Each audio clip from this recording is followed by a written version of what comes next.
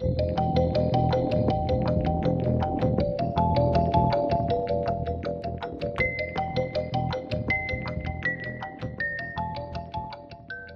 I'm Marcus Louth and welcome to the latest edition of the UFO Insight podcast, where we examine all things UFOs and aliens, conspiracies and mysteries, and all aspects of the paranormal.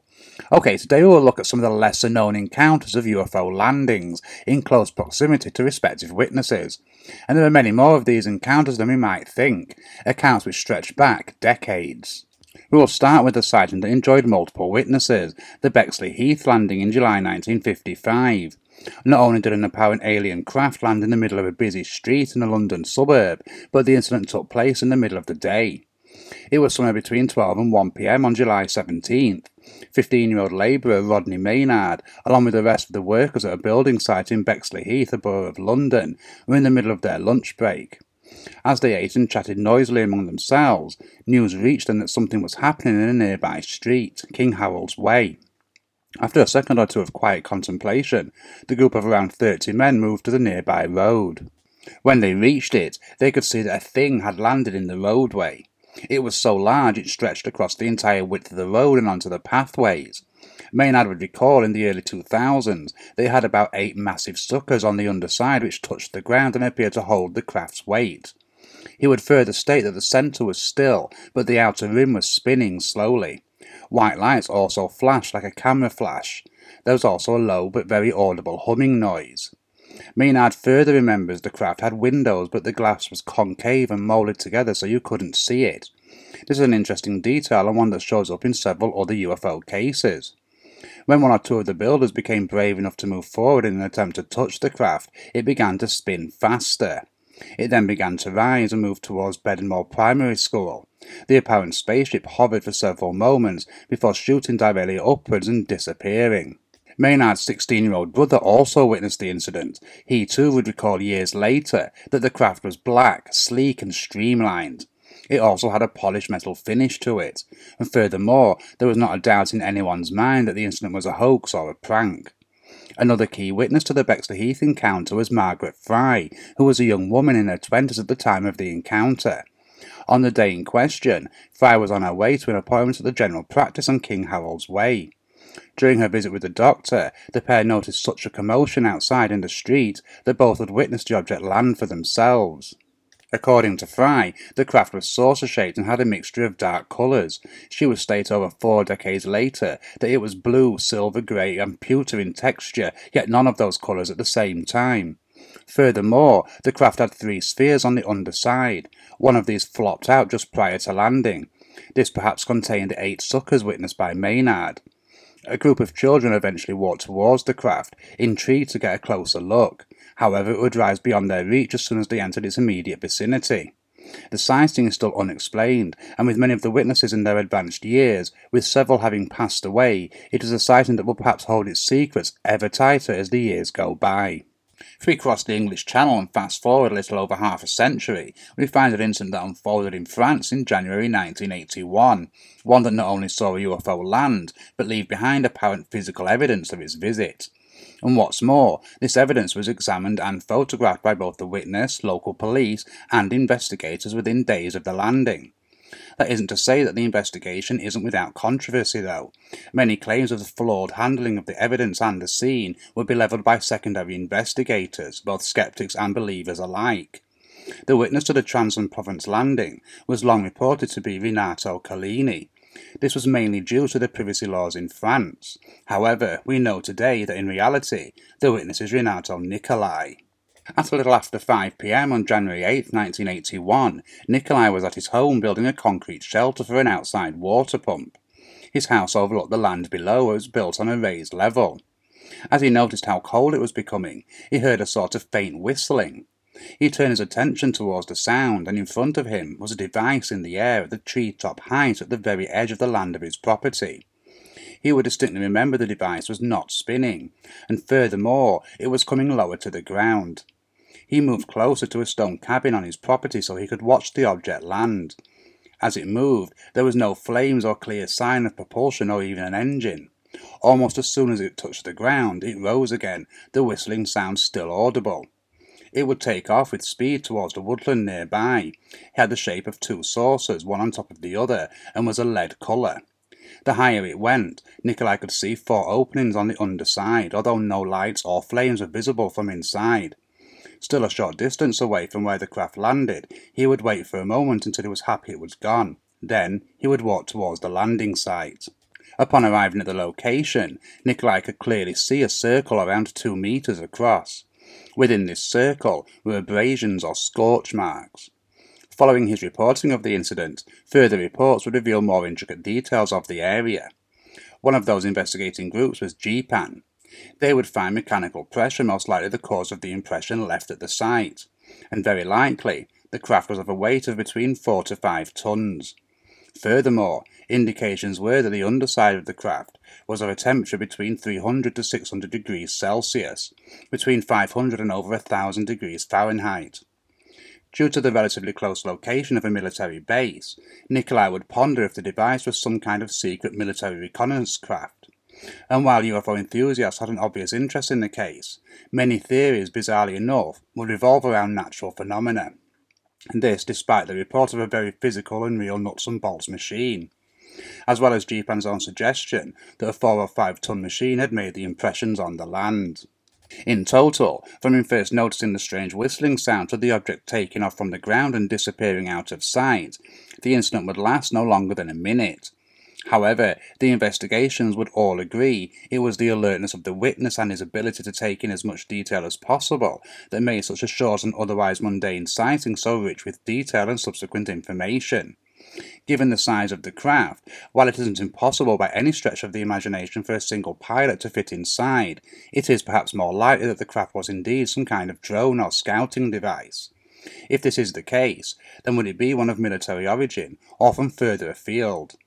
While it apparently had the ability of propulsion, possibly based on electromagnetic energy, given the immense rise in heat upon its takeoff, that is of an advanced nature, the object didn't exhibit any breathtaking speeds or movements.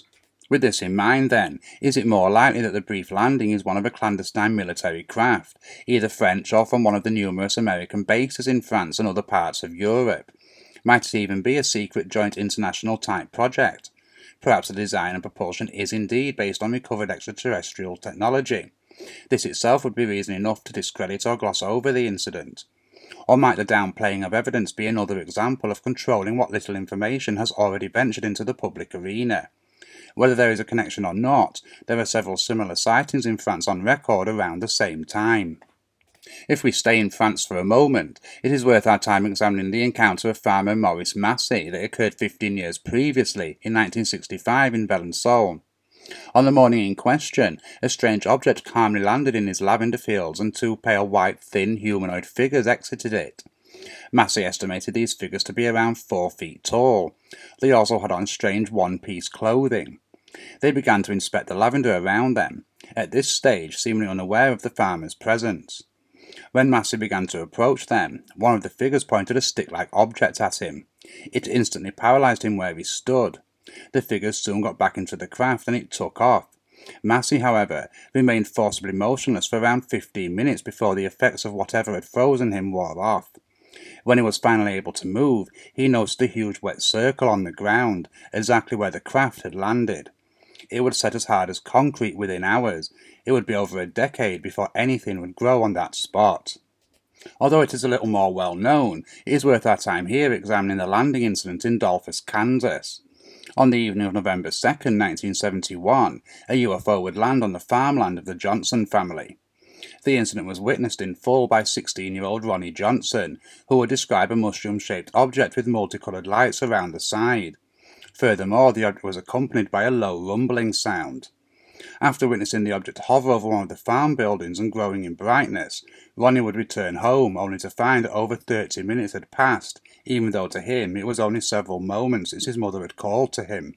Although his parents did not witness the UFO, they did accompany their son to the apparent landing spot.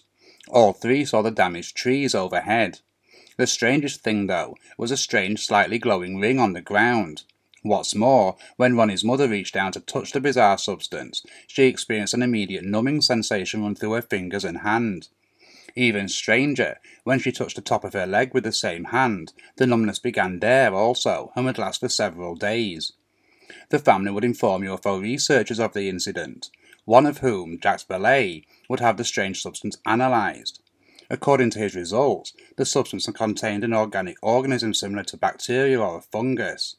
He would further propose that such intense heat from the bottom of the craft could have caused an accelerated growth of these bacteria. Other findings in the soil nearby would also suggest some kind of reaction process had taken place between the craft's propulsion system and the ground, and it would appear that these reactions were an unintended consequence of the landing as opposed to a purposeful action.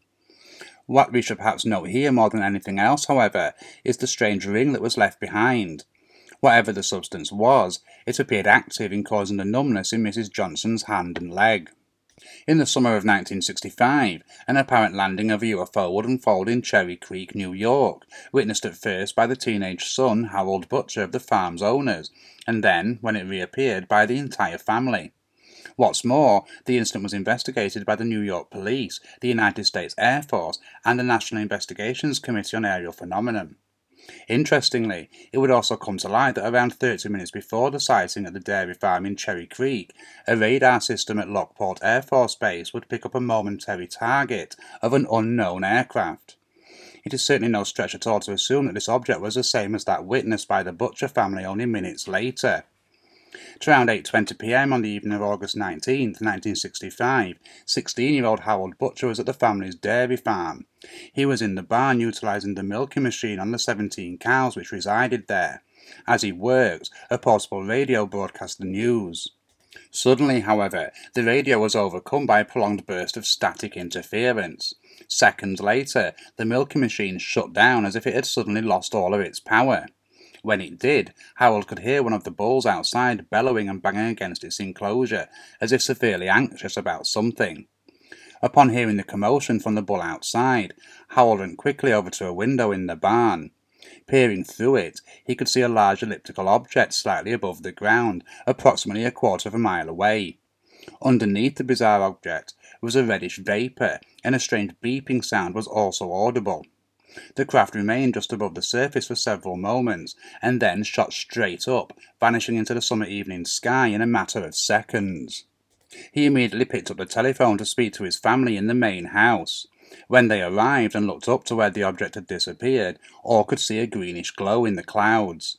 Furthermore, a strange odour remained in the air around the farm. Even more bizarre and unnerving, a steel bar on the bull's enclosure was severely bent. Far from being over, however, 30 minutes later, the strange craft would reappear, this time in view of the entire Butcher family. Upon the object's reappearance, Harold's mother immediately telephoned the state police. It was circling in the skies above the dairy farm. 2 state police officers would investigate the property and log the report. They would also inform the Air Force, who would arrive at the dairy farm the following day. Captain James Dorsey would represent the United States Air Force with regard to the sightings by the Butcher family. With him were 4 technicians who would conduct an extensive search of the ground, specifically the landing site. They would indeed make some intriguing discoveries, such as unexplained markings on the ground and a purplish liquid substance. Parts of the grass and other vegetation were also singed slightly. They would ultimately end their investigation with the sightings unexplained. NICAP would later manage to obtain samples of the strange purple substance and have it tested at the Kawasaki Chemical Company. Their analysis would find traces of aluminium, iron and silicon. However, as a liquid, it was unidentified. The following evening, Richard Ward, a state trooper on patrol, would witness a very similar object in the skies overhead. He would report that it had 8 circular lights on what he presumed to be the underside. Furthermore, it moved twice as fast as a jet. He also noticed a strange faint sound, unlike anything he had heard before, but he believed was associated with this strange craft. Other sightings in the same region would also come to light. For example, at just before 5:30 p.m. in the early evening of August 20th in the Plattsburgh area of New York, a round flat disc-shaped object was witnessed circling back and forth in the skies overhead. The witness would estimate the object to be around 15 to 20 feet across and around 2 or 3 miles away from their location. After several minutes, the disc-shaped craft accelerated off and vanished into the night sky. Once more, like the Cherry Creek incident, radar at Plattsburgh Air Force Base would pick up an aerial anomaly at the same time as the sighting. Later that evening at around 11:30 p.m. at Pease Air Force Base in nearby New Hampshire, the watch supervisor would track an anomalous object for several miles as it made its way to the northwest of Pease. Interestingly, especially with the case we have just examined in mind, the object was slow and sporadic at times as opposed to, like many sightings, the object moving across their screens at impossible speed. In fact, so calm was the apparent journey of the unknown craft that it remained visible on the radar screens for close to half an hour. In the summer of 1977 in West Pittsburgh in the Contra Costa County area of California, 3 teenage boys would claim to witness a flying saucer land. Their account garnered enough interest to eventually earn itself a place in the April 2, 1978 edition of the Oakland Tribune, and their story wasn't told with a mocking tone, with all 3 of the boys still suffering nightmares over the incident. As easy as it might have been to dismiss the teenagers' accounts, the police would interview them all separately. All would tell the same story, and all exhibited genuine displays of fear in relation to their encounter. Whatever came to the ground in a purposeful and controlled landing that evening in California, it was unlikely to have been nothing more than the teenagers' imaginations. At around 11 p.m. on May 20th, 1977, Lenny Young, George Ferreira and Patrick Morrison, all 14 years old, were sitting enjoying the California night sky, mulling over their options on how to spend what remained of the evening. They were in a quiet field in between the Santa Fe Railroad tracks and the Susan Bay Marsh regions. The boys would often come here, particularly Lenny. Suddenly, the teenagers would notice a group of bright red lights with a blue light flitting like a firefly in between them. The lights remained at exactly the same distance from each other, suggesting they were all connected to one structure.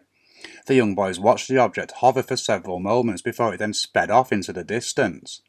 When they made their report later, it was estimated that the object travelled around 3 miles in only 5 seconds. A slight sigh of relief that the strange craft had left them soon turned into a nervous gasp only seconds later, however. The bizarre object was suddenly back overhead, and this time it was descending. The 3 teenagers looked on from their spot in the lonely field as the strange craft came down to the ground.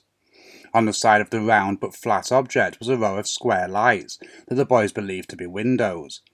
Various lights would blink and flash in no apparent sequence. Aside from the lights and the general outline of the craft around 150 feet ahead of them, and the dim light from a liquor store across from the field, all around was swallowed by blackness. Then something came out of the darkness. 3 humanoid figures emerged and headed directly towards the 3 teenagers. Lenny would later state, "They were like smoke. They were black and had no faces. I don't know if they had arms or heads." He would estimate them to be between 5 and 6 feet tall. Recalling how well he knew the field, even claiming to have stayed there all night previously, he would state in his report, "I know what people look like when walking in the dark. They were not people. They were something else." Pat agreed that they walked weird. He would also recall how they appeared to wear long skirts over their heads. They also looked as if they were linked together. George would state they walked like robots, and that they were grey objects with a kind of human shape but no eyes. Incidentally, it would seem that all of the boys, George would take the incident harder than the rest. He still suffered regular nightmares up to a year following the incident. It was as these strange robot-like creatures were approaching the teenagers that they suddenly found their feet and ran. It appeared, at least from their perspective, that the 3 humanoids were following them. They eventually lost sight of them, however, and arrived, scared and breathless, at Pat's house. It was Pat's mother who rang the Contra Costa County Sheriff's Office. Deputy Sheriff Douglas Pendleton would speak to all 3 of the boys personally. He immediately ruled out alcohol or drug intake, and as well as being impressed with the similarity between their stories, he further bought into their sincerity when they offered to take lie detector tests to prove they were telling the truth. UFO investigator Richard Haynes would also speak with each of the young boys. He too believed their story was too solid to be a lie, and their fright was all too real. Haynes would also point to the fact that the weather was clear that evening over West Pittsburgh, and with no ground fog of any kind. Essentially, their sighting was very unlikely to be a mistaken natural aerial phenomena sighting. Furthermore, the colours and structure of the craft didn't match any known military or commercial aircraft. Despite the apparent authenticity of the 3 teenagers, however, the case would ultimately stall. What's more, it will most likely remain unexplained, barring any matching accounts that might come to light in the future. None of the teenagers experienced missing time, and there were no signs of abduction. Hence, hypnotic regression would be of no use and would reveal nothing further. Also, there were no physical signs of a landing at the site the boys witnessed the craft, and due to the already secluded location, there were no other witnesses to offer another point of view and to add to the timeline of events. As we can see then, there are many more UFO landing cases than many of us might think, and the ones we have examined here are just a tiny number of many such cases on record. We might ask if these close encounters are merely coincidental meetings, or whether they might have a deeper, far-reaching purpose. We also might ask just how many UFO landings take place each year that are not reported, or perhaps not even witnessed at all. Indeed, these incidents could be happening all the time, right under our collective nose. Just what the reasons might be for these landings of apparently otherworldly vehicles remains unknown. For now though, I'll simply thank you for joining me once again, and be sure to leave any thoughts in the comments and check out the links for further reading on some of the cases we have been discussing here today. Remember to subscribe to our channel and follow us on social media to keep up to date on future podcasts, articles and videos. And of course, if there is anything you want us to feature on future podcast episodes, then just get in touch at marcus@ufoinsight.com. Until next time, goodbye and take care.